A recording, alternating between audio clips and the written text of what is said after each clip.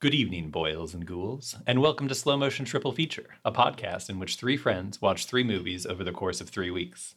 Each month, a different friend will select a different triple feature for their friends to enjoy and discuss. Slow Motion Triple Feature is one of the many fine podcasts brought to you by the American Friend Institute. I'm your host, Mike Keller, and I'm joined today by my good friends Kit and Andrew. Tonight, we are starting off a non-horror Halloween triple feature that is my own selection.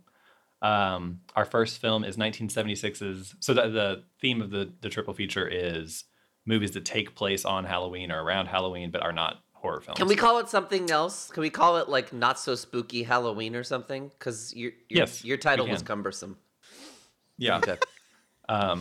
So yeah, we'll call it the Not So Spooky Halloween. Thank you. So welcome to the Not So Spooky Halloween triple feature. Our first film is 1976's Kenny and Company, directed by Don Coscarelli.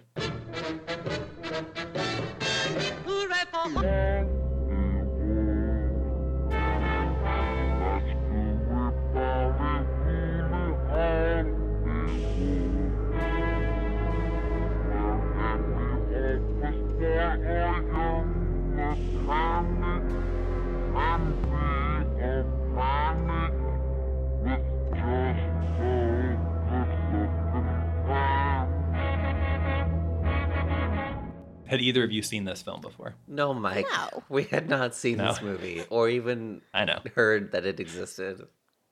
Yeah. I told you this, but as you know, you have a reputation for picking movies, and a great reputation. I asked my wife. I said, "Do you want to watch the movie I have to watch for the podcast tonight?" She said, "What's the movie?" And I said, "It's called Kenny and Company," and she said, "What's that?" And I said, "I don't know." And she said, "Who's in it?" And I said, "No one you know." And she just goes, "God damn it, Mike." Meanwhile, thousands of miles away, I got like a little tingle in my neck. Somebody's cursing me somewhere. Well, did you enjoy the film? That's a tough one, man. I think what I enjoyed most about this movie is knowing that thousands of miles away, you were probably enjoying it.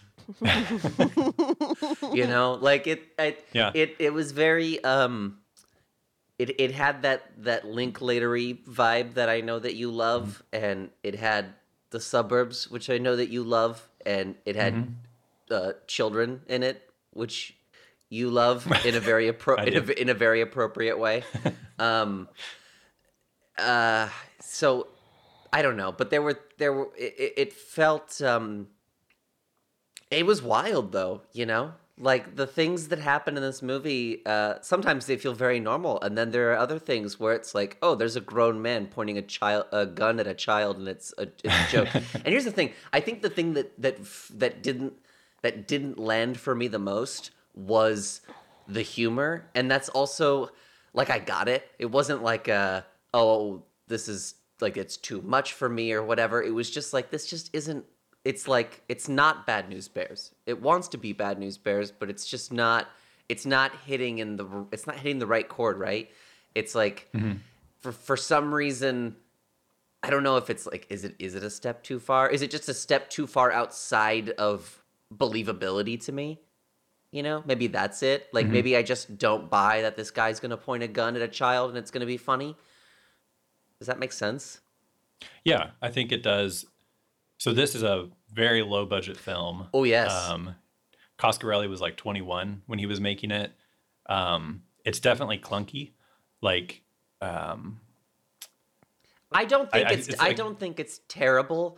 And I think the reason I don't think it's terrible is because I can see how low budget it is. And kind of appreciate that even though they clearly had no money, they still made a movie. Can you imagine if one of your friends made this movie? I would be so proud of them. Oh my God. What a great job you did. Mm-hmm. Yeah. Yeah. So, Kit, what did you think about the movie? I mean, basically the same thing. To me, it really reminded me of like, you guys ever see like the Charlie Brown TV show? Mm-hmm. That's what it was like. It was like, let's make a live action that, but we'll kill the dog. But the way that it moved from like vignette to vignette, like every 40 seconds, That was like, strange. reminded me of that. I don't know. Long story, but I watched like the first 15 minutes with the director's commentary on. And they were talking about how they were inspired by they didn't say this, but like at the time, most of the movies they were watching were like French New Wave and like Truffaut and there's like kind of like Italian realism in that they're like casting non-actors and all this stuff. And I'm like, I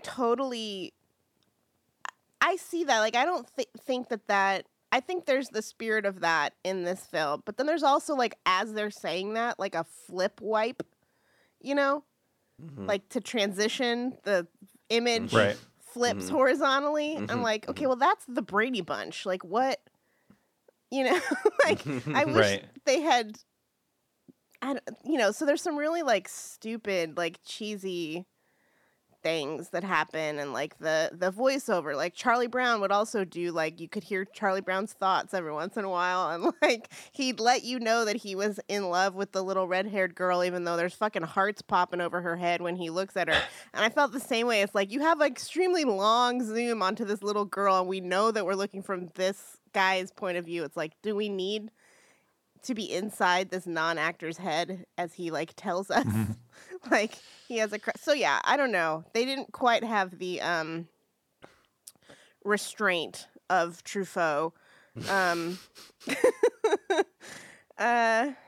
don't know, it is, but yeah, I can't really, I mean, my favorite thing about it probably was like the locations, because like this is in Long Beach, which like I grew up just south of LA County, and my mom is from Downey, which is like, I don't know, 15 minutes from Long Beach and a suburb of LA, and like seeing them go around those neighborhoods, like very much how my neighborhoods looked, and there were little specifics like having the water delivered to their house, which, like, I don't know, did you guys do that? No. Mm-mm. No, we drank it from the tap. Yeah, so we had like the water cooler in our house all the time, like they have in the movie. And his school, like schools in movies never look like my elementary school looked, but my elementary school looked exactly like that, where like everything's outside. When you go to the bathroom, you're walking outside, like because you eat lunch outside every single day. And all that stuff. So like I liked, and all the skateboarding, I liked like that made it like entertaining, I guess. That it was like, not that, I mean, a lot of movies are shot in California, obviously, but not a lot of movies I feel are shot in like that version of California, Southern California. So that was cool. Well, and it wasn't like a California trying to look like Ohio. Yeah. Like it was California, very California. Yeah, it wasn't even California trying to look like California, right? Like, it's just California. Exactly. Well, I'm thinking like they probably shot Halloween, like like right down the street here, but they like tried to make it look like Midwestern or I don't know whatever I don't know. Yeah. Haddonfield. Yeah, it was cool. Yeah, well, cool. I think the things that kind of jumped out at me was like you'd have one moment they'd be talking about where babies come from, and then 40 seconds later the kid walks up to an old guy and is just like, what happens when you die? And it was just like, and I felt like there were moments like that happened several times throughout the movie where I was like, all right, Don, you're telling me what the movie's about again and again and again and again. And I never really felt like there was some grand understanding that was drawn from these things. It was just like, when you're a kid, you wonder about these things. But this kid's wondering about all these heavy things in the span of, 4.5 hours or whatever. So, I don't know. Just I think clunky is a really good word. It reminded me a lot of Mike's book, except Mike's book has a lot more insight into being a kid, I think, than the movie does. But it's very similar in that it's just like wandering around doing stuff, which like, yeah, that's like being a kid for sure. Well, here's the thing. You know, Mike for was some a children, kid. I couldn't do that. Mike was a kid, and you know, the people in this movie, they're just playing kids. Interesting insight. I was able to draw upon that. Yeah, no, I enjoyed the movie quite a bit, but it's not a movie that I would point everybody to and be like, it's like an undiscovered masterpiece. You must see it. Like it's, yeah, like I said again, it's clunky, but it wasn't clunky in a way that bothered me one bit. I love a movie just if it has kind of a regional feel. So like there's a lot of horror movies that I watch that are really bad, but I just enjoy them because it's like, oh, like look at that hotel from the 70s. Like, and it's not like, oh, it's like totally retro and they've done it up all. It's just like, that's just what a building looked like, 10, 20, 30 years before I was born or whatever. And I like that. I don't know. It's some historian in me likes that about movies sometimes. So there was that. Also, I love like Boyhood. I love like the Richard Linklater movie. There's a handful of movies with kids that are about childhood that don't dress it up as an adult's perspective on childhood, and which this does in some ways. So does Boyhood. Yeah. But like, I felt in this movie that like I had no idea who it was for, whether it was for a 10-year-old or whether it was for a 20 or a 30-year-old or whatever, looking back on suburban childhood. But like, regardless of who it was for, there were still moments in this movie that were like, that's so perfectly what it's like to be like an 11-year-old boy, where like you think it's the funniest thing in the world to like spend like a whole time, like a day or weeks building this like stupid newspaper stuffed dummy. And then you throw it in the street and you're like, this is going to pay off huge. Like, this is like, we're going to like, we're going to become famous. This is, and like, in the film that actually goes somewhere kind of like, it's not like, it changes their lives or anything, but like all of their like stupid young boy pranks are a little bit cinemified, but it's still like, it's about as amusing as childhood actually was, where it's like you have some sort of plan and then it's, you do it with your friends or your neighbors or something like that. And it's kind of dumb. And then y'all just wander away from it. Not disappointed, but just like, well, that was Saturday afternoon, like that kind of thing. So I liked the locations. I liked just that feel of like sort of a non orchestrated look at childhood. But then I also liked, the film Coscarelli did after this was Phantasm, which is one of my favorite movies. And it's a straight up horror movie, but it's really weird. And it does have like, there's more going on thematically in Phantasm than there is in maybe your average like late 70s or early 80s horror film. And I think that's why it's continued to be a classic and everything. But it's about death and like family and grief in some ways, but it's fairly surreal. Like it's kind of abstract in the way that they deal with that. So it just kind of makes for a spooky movie. So it was very interesting to watch this, loving Phantasm so much and seeing that apparently in the second half of the 70s, that was just something that Coscarelli was very focused on. Because this movie, there's lots of stuff with the family, which I liked that his family wasn't like a big problem. Like a lot of times in movies, either the parents are divorced and that's kind of a source of angst for the character, or the parents are neglectful or they're just mean or too strict. And really, like, his dad was very helpful with them. His mother was very loving. So that was just kind of cool, which that exists in other movies. But anyways, so this one, like Phantasm, like there's family connections, there's a young person grappling with death and the meaning of death and like the implications of it. So yeah, I thought it's almost in a weird way, it's like not a prequel, but it would be, if I had seen this before Phantasm, I think I would have understood Phantasm right away instead of having to see Phantasm 2 or 3 times and be like, oh, like it's kind of about that. So that was kind of neat. But yeah, and then also just like I liked some of the stuff that was just kind of dumb, like dumb kid stuff, where like the part I laughed hardest at, I think, was where he's going to the bathroom. So he walks across and there's that bench that has wet paint on it. And so he just like writes his name in it and he gets it on his finger and then he's trying to get it off and it like gets all over his hands and he can't wash it off. And so he goes to the nurse and there's like a line of other children who have done the same thing. I like that. But, and then I also just like the scene where it's like 2 or 3 minutes of them skateboarding. It's just a montage. That's my favorite part. You know, yeah. Yeah. And it's like, it's well shot. Like I that agree. part of it, they did a good job. That kid was such a good skateboarder. Yeah, I know. And And- I think they used a stunt double at one point. They did. Like when he was going through the Yeah, fire. yeah, for sure. That But- was a 100% but most- like a 25-year-old man. Yeah. Yeah. But everything But- else he was doing himself, and I also he seemed the most. Yeah. I thought he was a good actor, and he seemed the most Californian to me because, like he said, he never shooed. Like when he's like talking about the kid, his show. He said what? He said he was saying he never showed, but he said it like he never showed, and Oh, okay. I like that. Surf's up, bruh. Authentic California.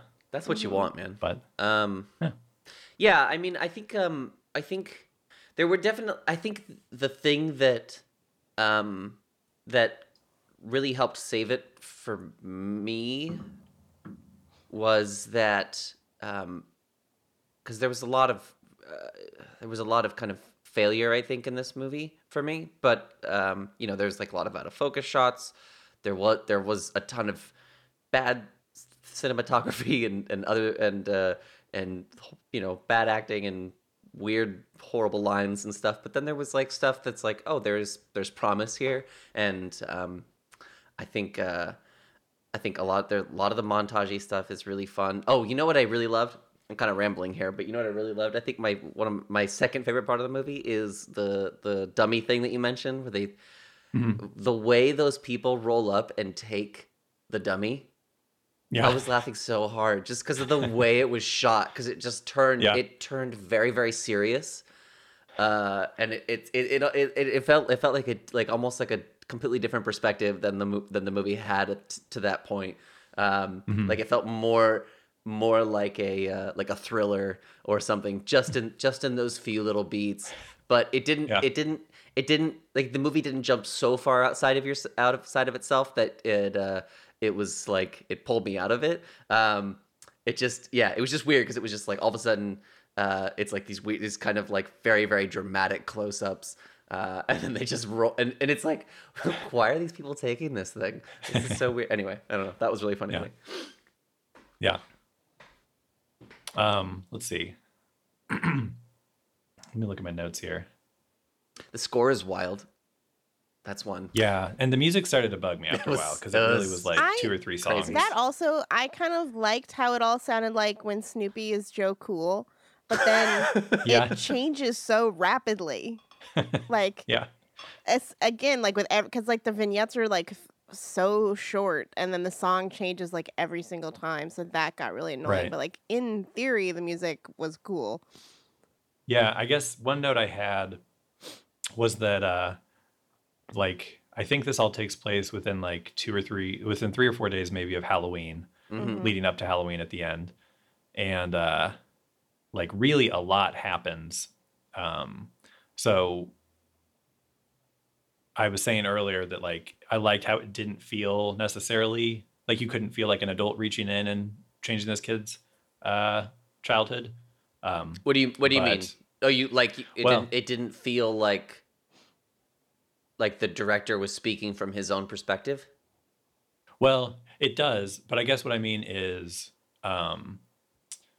like a movie like Stand By Me, which I love, feels like a nostalgia, or even like something like The Sandlot, like a nostalgic look back from the perspective Got of it. adulthood onto childhood. Got it. And I think that this movie, Kenny and Company, has moments of that, but I think it also has moments of authenticity that aren't in those other style of movies. Okay, it's like living in its however- own moment. Right. Yeah. And it is for a lot of this movie. But however, I do think that there are these moments where it's like, if the time was stretched out a little more, it would feel a little less it would feel a little less jarring and it would feel a little more real. But to have like, a kid witnesses a car crash, his dog has to be put to sleep. He has this relationship, rise and fall with this girl. And then he confronts the bully. Like, so it's like, there's definitely, when I was reading reviews online, I think there's more plot to the movie than people give it credit for, but I almost wish that it had been less plot because it almost felt disruptive from what I was really enjoying about the movie, which was sort of just this like, kind of meandering, very mellow feel of this kid kind of roaming around his neighborhood with his friends and just doing stupid crap. It was just like there were too many. It felt to me like the movie felt like it had to say too much, right? Yeah. Like it, and it was really going for like more importance than it was really able to pull off. And it's like, yeah, I don't know, like Dazed and Confused doesn't really do any of that. And that movie's a classic. Right. Oh yeah. Dazed and Confused is, I mean, it's a little bit older group, but I feel like it does what I would have wanted this movie to do. Mm-hmm. But at the same time, I think back to when I was 21 and like if I was writing something or if I wanted to make a movie, I would want to say everything I was thinking in that movie. And so I kind of see how Coscarelli's like, youth or his youngness, that would hurt the film in that way. But that doesn't mean I didn't still admire plenty about the movie. Sure. But let's see what else we got here. I liked Sherman a lot, like the little kid who was tagging along with them. Sure, He was making me man. laugh. Yeah. That's how we talk about you, Mike. I related most to Sherman. What's going on, guys? I liked when he said, you have to be naked to have babies. What's that? I don't understand. He said, you have to be naked to make. You have to be naked to have babies. Yeah. Who was it who said, I sure do like naked ladies? I think that was him. Because he brought the magazine over. Yeah. Was that? Yeah. That's a little glimpse into the life of boys that you never got to see, Kit. Oh, man. You missed it. I think they should have ended the movie with Halloween. Yeah. It's kind of weird that they don't, and it starts out like with the animated pumpkin and everything. Yeah. Well, and it feels like that is like, well, first of all, that prank could have just taken place on Halloween, that they try to get the bully killed, but they, like it seems like it would have, like from like if the movie were truly like this is a kid's perspective, then like the climax is Halloween. Like right. Whether anything important happens or not, like Halloween is the climax. I thought it was weird, okay, it's a different time, but even for this being like an older movie, the gun play was so like there were so many things. They shoot that guy in the butt. All the kids are like cocking and pulling the trigger on the one dad's gun and like pointing it at people. Then in the end, they like, the woman shoots at them through the door when they sneak into her house, which is probably the most justified shooting in the film. And then, because they're like throwing her husband's ashes around and shit, or presumably her husband. And then they like, ooh. That's how we'll stop this bully. This woman who tried to shoot us will trick him into sneaking into her house, and then she'll shoot him. And she tries to do that. Yeah. Yeah. It's a lot. And then there's the whole scene in the Halloween or in the like store where I guess is that where he's looking for his gun for his costume or something. Which was like a cute scene of them just like going around the store. I was like, Mike's loving this. And then, yes, but they're just like playing with guns like the whole time. Yeah. The scene where the Secret Service agent guy, the dad, I guess, what is it? Doug's dad, I think. He passes around his unloaded gun for the kids just to like look at. That alone, I was like, oof. And then the kid like turns and he like points it at his dad or something and like pulls the trigger. And I guess I've seen enough more punishing films that I was fully expecting somebody to die in that scene. Um, Well, and then but even when they're playing with the guns in the store, and they like turn to like shoot at the dad, and the dad shoots them both like directly right. in the face because he's a Secret Service agent, so he probably has Yeah. pretty good aim. It's like, like, oh my god, I don't know. There's a lot of fucking shooting in this movie. Yeah. I got a question. So this movie takes place in California, and that dude is a Secret Service agent. Right. Yes, I did not understand that. What's going on there? Well, so the Secret Service does more than just the president, I think. But he was talking like he wasn't saying like I'm guarding the governor or a senator. No, I he just don't want to know. know what the was Secret saying they Service. could guard the president. Yeah. But I mean, if it's like, do you have would a Secret Service agent that is on the opposite coast as the president also carry a gun? I don't know. Why? What? I don't know. I will tell you that about 85% of what I know about the Secret Service comes from a film called White House Down. Came out a few years ago. Yeah, that's a There good movie. are apparently there are 120 Secret Service field offices in the United States and another 30 across the world. Within California, there are 1, 2, 3, 4, 5, 6, 7, 8, 9 Secret Service offices, field offices Okay. right now. Don Coscarelli must know something he must have like specific, like uncommon information about the. I don't remember if this was from the director's commentary or something, but the kid's dad being a Secret Service agent was based on like his uncle or somebody. He actually did know someone who was a Secret Service agent. Cool. And Which did as a kid, and that's did gonna the be, like, hand the and coolest. would do the handcuff thing. Oh, yeah. That was funny. That must have That been was on the pretty funny. director's commentary. Yeah, I should listen to that. I did watch a little. There was a making of that was on the DVD.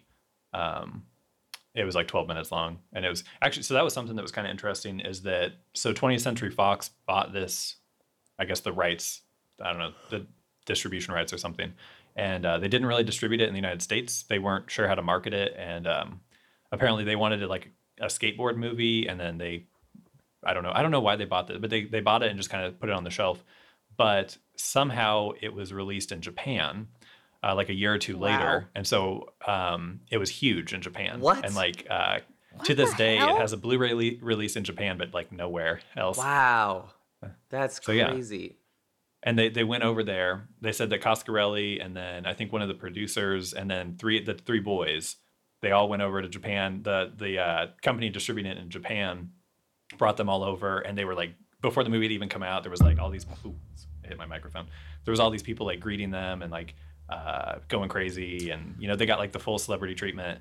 And Coscarelli said that a few years later when Phantasm came out, he was looking. They were in Japan for the release of Phantasm, and that he was looking through a movie magazine, and it listed like the top 10 celebrities. I don't know exactly what the list was, but he said that the boy who plays Doug in this, who's also in Phantasm, he was listed as like the number 7 biggest celebrity, but at like Sylvester Stallone and some other celebrity were like ranked after him. So apparently Kenny and Company was gigantic in Japan. It's so funny how things like that happen. Like something that gets made here and then gets exported somewhere else, and then we never really even knew it existed. I was in Taiwan a few years ago, and I remember we went into this like karaoke bar for like a quick drink, and they had like professional karaoke people like doing they were doing like Chinese songs or whatever,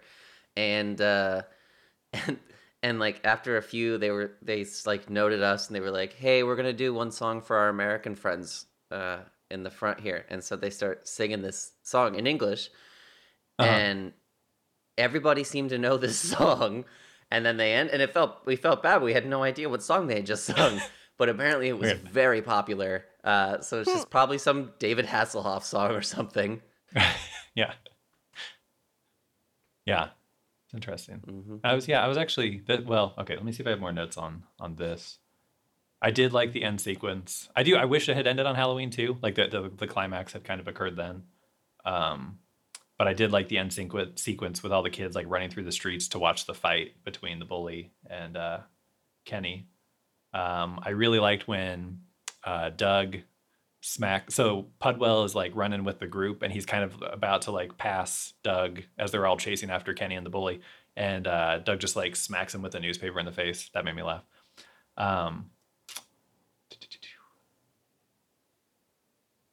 Toy store. I liked the toy store. I laughed at Sherman riding the elephant at his birthday party. I felt bad for anyways. the elephant. Mm-hmm. Yeah. Well, yeah, I mean, but yeah. But it was still at least a humorous. I guess it made me laugh when that was the end of the scene.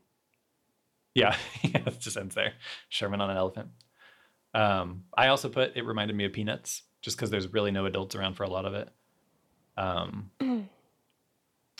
But yeah, I guess that was the majority of my notes, which could bring this down to our shortest episode ever. You know, the only thing I found really, really upsetting in this movie, like, was when that kid's dad invites his own child to assault another child. You remember that? That was weird. That was so weird. Like early in the movie, like they did the mousetrap gag to the kid, and then he goes and gets his dad, and then his dad's like, "Okay, oh yeah, this kid's gonna stand here, and you're gonna hit him as hard as you want." It was so weird. It honestly, it made me feel. I know it was meant to be funny, but it just made me feel bad for the kid who had to do the hitting. Because I feel like there's a whole nother movie about how this kid's getting abused at home or some shit.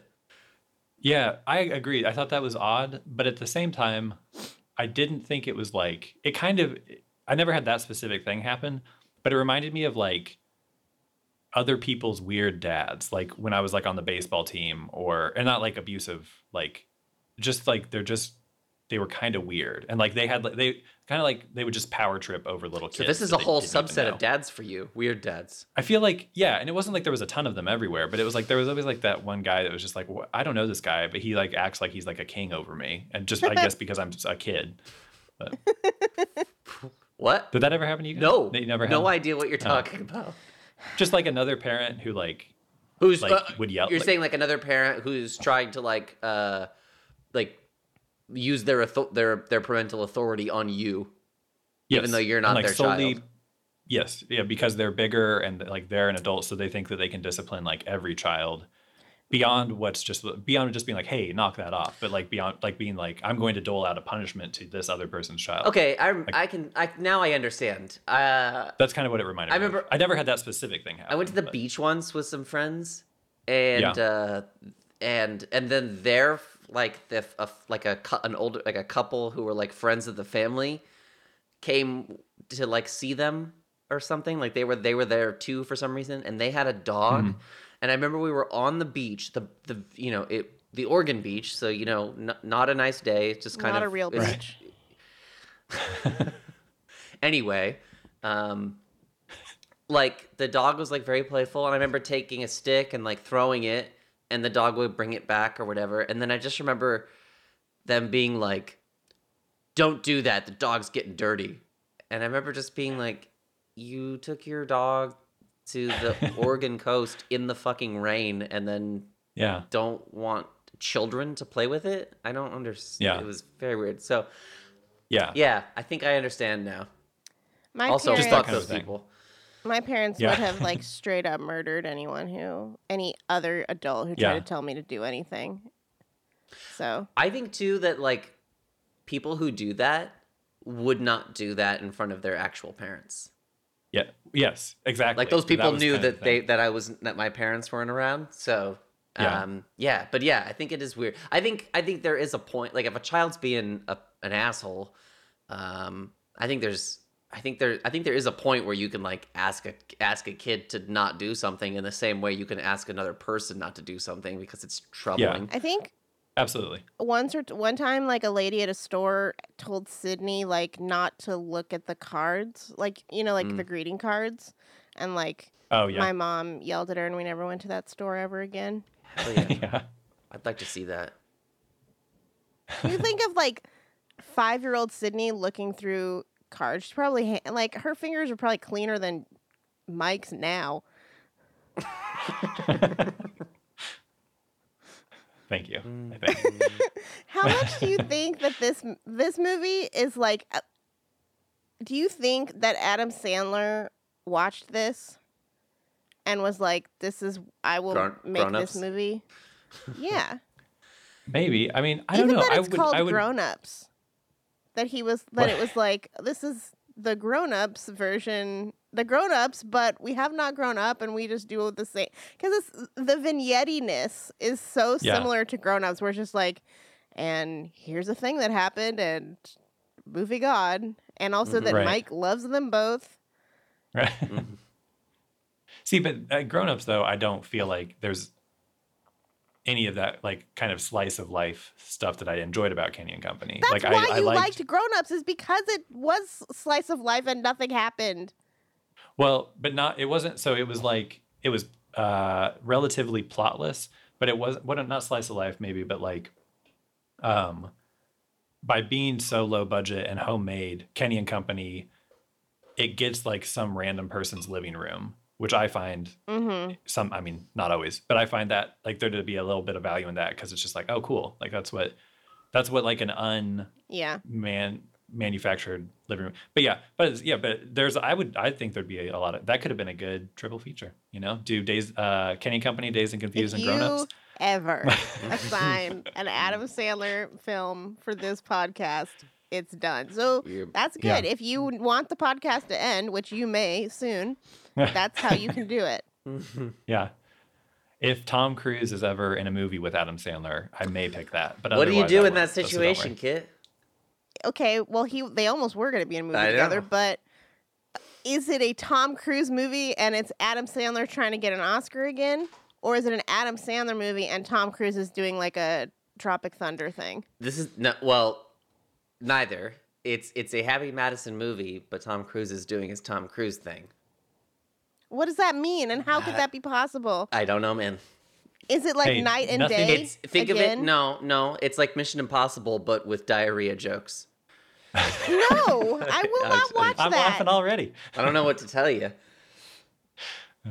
Tom I will say Cruise though, would there is never. nothing I know. impossible for a Happy Madison production, as we have seen. Like we think, like, how could they have roped this star in or whatever? So like they would just do it, and it would just be what the movie was, and it wouldn't necessarily have to make any sense to us. I don't think Tom Cruise would do it. I think, honestly, because I think Tom Cruise has not made many missteps when he's decided to go out on a limb. Like when he decided, like, I'm going to play a vampire, it was great. And when he decided, I'm going to do a comedy, it was like an iconic, not only his role, but like Tropic Thunder was a really big and like, for that kind of comedy, kind of like prestigious, kind of like It was a moment for sure. Like, didn't Robert Downey Jr. get nominated Yes, he for got that nominated movie for an for like Oscar a for Golden that movie. Globe? No, For- not for Academy an Award. Oscar. Oscar. No way. Yeah. That's Yeah, awesome. Yeah. my- He was probably because I'm friends with you, Andrew. I got a Joe Rogan clip did. recommended to me the other damn day. it. And, I did not like Joe I'm just- Rogan. I know. I'm just joking. No, but it was like YouTube recommended it, and it was Robert Downey Jr. talking to Joe Rogan about Tropic Thunder. And Oh yeah, it was I've kind seen of funny that. to hear. I've seen that one. Okay, yeah, his perspective on it now, and like, I thought it was. It was Andrew interesting. doesn't like Joe Rogan, but he knows any Joe Rogan. Just That the is true. episode you happened to mention, he's seen. Yeah, I watched the clips on YouTube because he does so many interviews with people that I do actually like. yeah. I don't dislike Joe Rogan, but I haven't seen enough. Maybe He's to know ridiculous. why people He hate is him so much. ridiculous. The things he Yeah. most The way he like talks. there's like What's that? the 5% of his podcast that like I end up watching on YouTube or whatever is mostly interesting people talking and Joe Rogan kind of asking questions. The other 95% of the show or whatever is just him getting high and talking about like monkeys taking over the world and shit. Yeah, He's a weirdo. yeah. I liked for a while that he would, like, if somebody got canceled, he would put them on the show, and I liked because he apparently has giant reach, like millions and millions of people listen. Huge reach, yeah. So I liked that he was like giving people a chance to maybe defend themselves or just get their idea out there, and like. And I don't totally There was. I don't totally understand his politics, which I think is kind of interesting in today's day. Like, yeah, I don't know where he falls. He seems to be like social, like he seems to be like he had Bernie on. He was clearly using his reach to like help him, get some more traction. But then he's very like anti, I don't know, PC and woke shit. So it's just like a weird kind of it doesn't quite fit the mold. Yeah. So in that regard, he's kind of interesting. Why are we talking about Joe Rogan? Well, actually, I sure don't know. Let's bring it back around then. One thing I thought, not even watching Kenny. So I watched Kenny and Company on Thursday. And then last night I watched Fear Factor. Thank God It's Friday, Okay. which was like an old disco movie. Or like a movie kind of trying to cash in on the disco craze. And then I watched, this movie from the 90s called Brain Scan, which is about like a video game. Edward Furlong is in it. It's kind of like a horror movie. I know this movie somehow. Yeah, and it's not great. And like none of the movies were great. Kenny and Company, Brain Scan, and Thank God It's Friday. But I think watching them all three, within 2 days of each other, I had this thought, and it was like, I feel like, and I complain about, modern times all the time. I think there's a lot of great movies that come out still, but like I feel like watching all of those, it was like there was a group of people out there that existed around an interest, and like California, Hollywood was making movies for these various like subcultures, and like they mess it up a lot. Like if you watch like Hackers, I think is a movie that tries to capture a subculture and just comes off as like a real outsider, like looking in, but it's, still it partially because of that is fun. Anyways, so I had this thought that like, I think with the internet, subcultures don't exist in the way that they used to. And so I feel like I don't see these movies made for groups of people who are out there scattered around. It feels like they're trying to make, and this maybe is more of a critique of studios, which have always done this, so maybe I'm wrong, but like they're trying to make one movie and that everybody is supposed to like that movie. So so there's no like little niche, like indie movie which is probably wrong. It's not, that's a general statement. But anyways, that was another thing I liked about Kenny and Company. Like I could not tell who this was for. This was just a movie that the filmmaker wanted to make. And I liked that about it. I don't understand. Right. You liked that you didn't know who the movie was for? I thought that was, because like it can sometimes be tiresome when you see a movie. Let's see. I'm trying to think of an example of like the opposite. Like that's not always a good thing, but like sometimes like with a lot of the Sandler films, we were like, who is supposed to be enjoying this or something like that maybe. But like with Kenny and Company, it was like, I don't know. Do you mean that it's just like vision. Do you mean that it's a movie for everybody? No. Okay. He means it's not a tentpole movie. He's saying that like now if you make a movie, you have to make something that everyone will like, or they can't make the movie for the most part. Okay.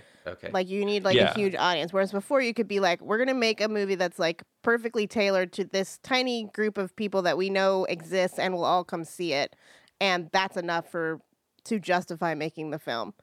Or we can make a film that like, Hackers, it's not as if only hackers saw Hackers, but like, right. It was definitely like an illustration of a particular subculture. But that was even taking like a particular culture and making it into a thing that is so incredibly interesting that people would want to go. Hackers is stupid, but you know what I mean? Like that's not what real hackers look like. They took hackers, which are a bunch of nerds, and they made them wear cool leather and look like rock stars. Not cool. I was thinking when Mike was talking about Hackers that Hackers is to hacking what Bohemian Rhapsody is to music. Sure. Yes, that's great. Which I think makes sense. There's an argument that that's co-opting a subculture, and that people within that subculture, they bristle at that. Like they hate Yeah, that. Like, I'm oh, now assuming everybody's gonna be- hackers fucking hate hackers because they immediately Probably. hacked the hackers' website. Remember that? I know, I didn't know that. Yeah, when the yeah. hackers' website launched, a bunch of hackers hacked it Nice. to be like, "Fuck this movie." Hell yeah. Yeah. And I guess maybe Kenny and Company is a bad example of what I was trying to get at. But it was like, because Kenny and Company doesn't feel like it was made for a specific subculture I could name. Whereas Brain Scan felt like it was kind of for like the edgy, like horror band kids. I don't know, like what an adult thought. Anyways, nobody's seen that movie, so never mind. But like, Thank God It's Friday was like clearly trying to cash in on the disco craze that some people were into, and that I think maybe other people had like heard about or found interesting. There were so a they lot wanted of to go see movies that. like Kenny- in that, like Rhinestone Cowboy, I would say, or no, Yeah. Rhinestone, right? That's the one with what am I? Urban Was- Cowboy is the one with John Urban- yeah. Travolta. That's what I'm thinking of. Rhinestone Cowboy is like Dolly Parton or something, right? That's a song, That's just right? Rhinestone. It's also oh, Rhinestone. Yeah, thank you. But yeah, Urban Cowboy. It's like, here's the cowboy movie, and Staying Alive. Here's a disco movie. I mean, all of these have John Travolta, but I think that is cool. Yeah, I don't know. Like, I wish they would make a movie about Dream Daddy or people who like, like, I don't like really weird shit that people it's not like, I mean, people today are into weird fucking shit, Yeah, myself included. They still make weird movies. they do. I know, They're but out like there. that kind of like, what would be like a recent like subculture movie? Because that did used to be a thing, and I don't know that it was like an indie thing, but it was like we can make a movie about these freaks. Right. I gotta think. It's got to be out there. I mean, there's that Tickle documentary. There you go. See, that's a lot of them now feel like they make a documentary about those people. Because there's a movie about like incels, and then there's a movie about, but also I think that because no subculture exists apparently outside of the internet, and the internet is this big thing that everybody can get into, that maybe they don't make a subculture movie anymore.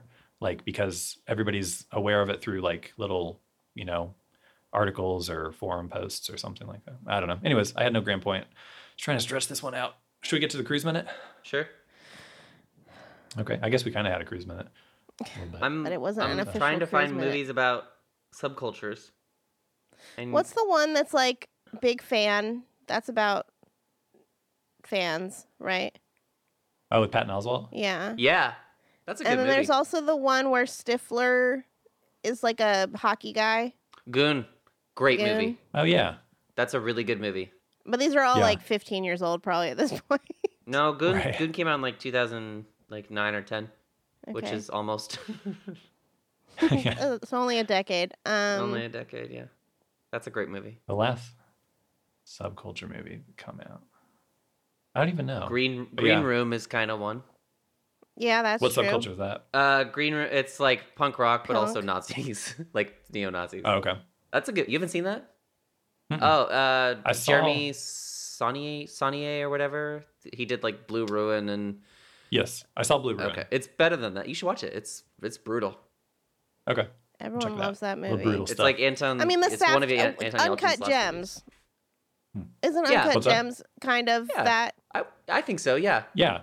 That would be a good example. Or what the one Because you it like? is like- the one with the little girls in bikinis. What's that one? That Mike likes. What the fuck, man? Oh, Spring Breakers. Yeah. Oh, yeah. See? Okay. Perfect Yes. description. Yeah, and that's kind of another subculture Yeah. movie, kind of. Yeah. I feel better because I feel Spring like Breakers is I great. feel like for a second there we were basically saying they don't make those types of movies anymore, but then we found some. Yeah. So I feel a No, little bit of yeah. relief. Yeah. And Kenny Company isn't even one of those movies. It's more That's just like a thought I had mid last night. tier, I think, because like Hackers was a big movie. It's not like Hackers was a small movie. Right. But it oh, yeah, that was- it was a studio thing. I don't know if it was a huge hit or not. I No, think it was. though. It was not. I don't believe it was a huge hit, but I'm saying it was Okay. like it's not like that was an indie movie. It was just, even rom-coms are like have to be giant now. Okay, well, we are done with the episode, I believe. We are, but we got to do our Tom Cruise thing. Okay. Has there been any cruise news? I heard that. I got cruise news. I'm going to steal yours, there's been Andrew. some sad cruise news. Oh God, what Mission is it? Impossible. What happened? Oh yeah. 7 and 8 have been pushed back by 5 months each, I think. Fucking Yep. sucks. So it's hard times. I really for the cruise wasn't lines. mad about the coronavirus until then. Yeah. Yeah. Oh, here we go. I found an article that says how much money Tom Cruise makes per word of dialogue. Ooh, whatever it is, it's not enough. He doesn't talk am I that right? much in Mission No. Impossible. He lets other people talk. That's just the kind of guy he is. He's a nice guy. Oh, God damn it. An How ad about how popped much up. money does he make per hanging off the side of a plane? Can we maybe calculate it that way? Yeah. Well, did you guys send me the thing about cakes? It's $7,091 per word. That's about what I make. That's That too makes sense. little. I agree. He's worth far more than that. Did you guys send me the thing about cakes? No. Was that- What are you talking No? about? Okay. I saw something this week that apparently he still sends like Kirsten Dunst cakes like for her birthday or for Christmas. And he like so many of his co-stars. Yeah, like, I from heard the last, something like, else 3 about decades. that he sends a birthday gift to somebody like every year, another person that he like Yeah. starred with once. What was the story that you told, Kit? Or you sent me a story about how The pen. it was like Kurt Russell or Goldie Hawn. Somebody was having a party or something, and like they saw some dudes scaling a fence, and they were running out to like yell at them, and it was just That's right. just Tom Cruise showing up to the party. Kate Hudson talked about it on Ellen. She and her brother threw a party at their parents' house, and then at one point some guy just like hops the fence and basically like does a round off, like lands on his feet, and it's Tom Cruise. Somebody mentioned Kurt Russell. I would like to see Kurt Russell and Tom Cruise in a film together. Be great. Someday. Kurt Russell Anyways. could be in a Mission Impossible. He could be like a government boy. I could totally see it, yeah. I mean, he's I think they basically would doing play that well in Fast off and each the other. Furious right now. Kurt Russell's in Fast and the Furious? Yeah, he's Yes, in dude. 7 and 8. I didn't know that. And He's great. Nobody told me. He's great. He's so Yeah, great. He's so so much fun. cute and cool. I love him. God, He's he's cool. the best. All right. Well, let's wrap it up for today, folks. Thank you for joining us. And join us next week when we will be discussing. But Mike, I don't know what what year, movie are we going to but, watch next week? Oh, thank you. We were just about to. We almost missed it. We're going to be watching The Hollywood Nights, I think is what it's called. It's also a film that it will continue our not so spooky Halloween triple What's feature. Hollywood Nights? What So- is it? Give us a little more. It's I'm not sure. I think it's kind of like an American Graffiti style movie, but it's just like a 50s or 60s bunch of teenagers around Halloween. Oh, and then just as a little sample of 2 weeks out, we will be watching what I suspect will be the strongest film in this triple feature, which is I think 2013, 2011, Fun Size, starring Victoria Justice, which is a underrated classic. I in my say opinion, it's from the last starring decade. Jane Levy. Yeah, I think Victoria Justice is in it. She's more the star. Jane Levy is a good co-star. So what you're basically saying is But- that it's okay for the listeners to skip next week and just hold out for the following week. They could if they I want, mean, if they're not looking interested. looking at the poster for the Hollywood Nights, I do not have high hopes. Although I will say, Denise, your wife, who was disappointed with this week's choice, Andrew, she will be happy to know that Fran Drescher is in the Hollywood Nights, which is the main reason that I wanted to see Okay, it. So she will. She likes Fran Drescher. I really like Fran. Beautician and the Beast is her favorite movie. Also, a classic. she's a huge Robert Wool fan, she. so she'll be excited go. about that. I mean, So you don't want to miss next week. The Nanny and Arliss in one movie. Is it Arliss? I don't know. I never watched that show. All right. Farewell. All right.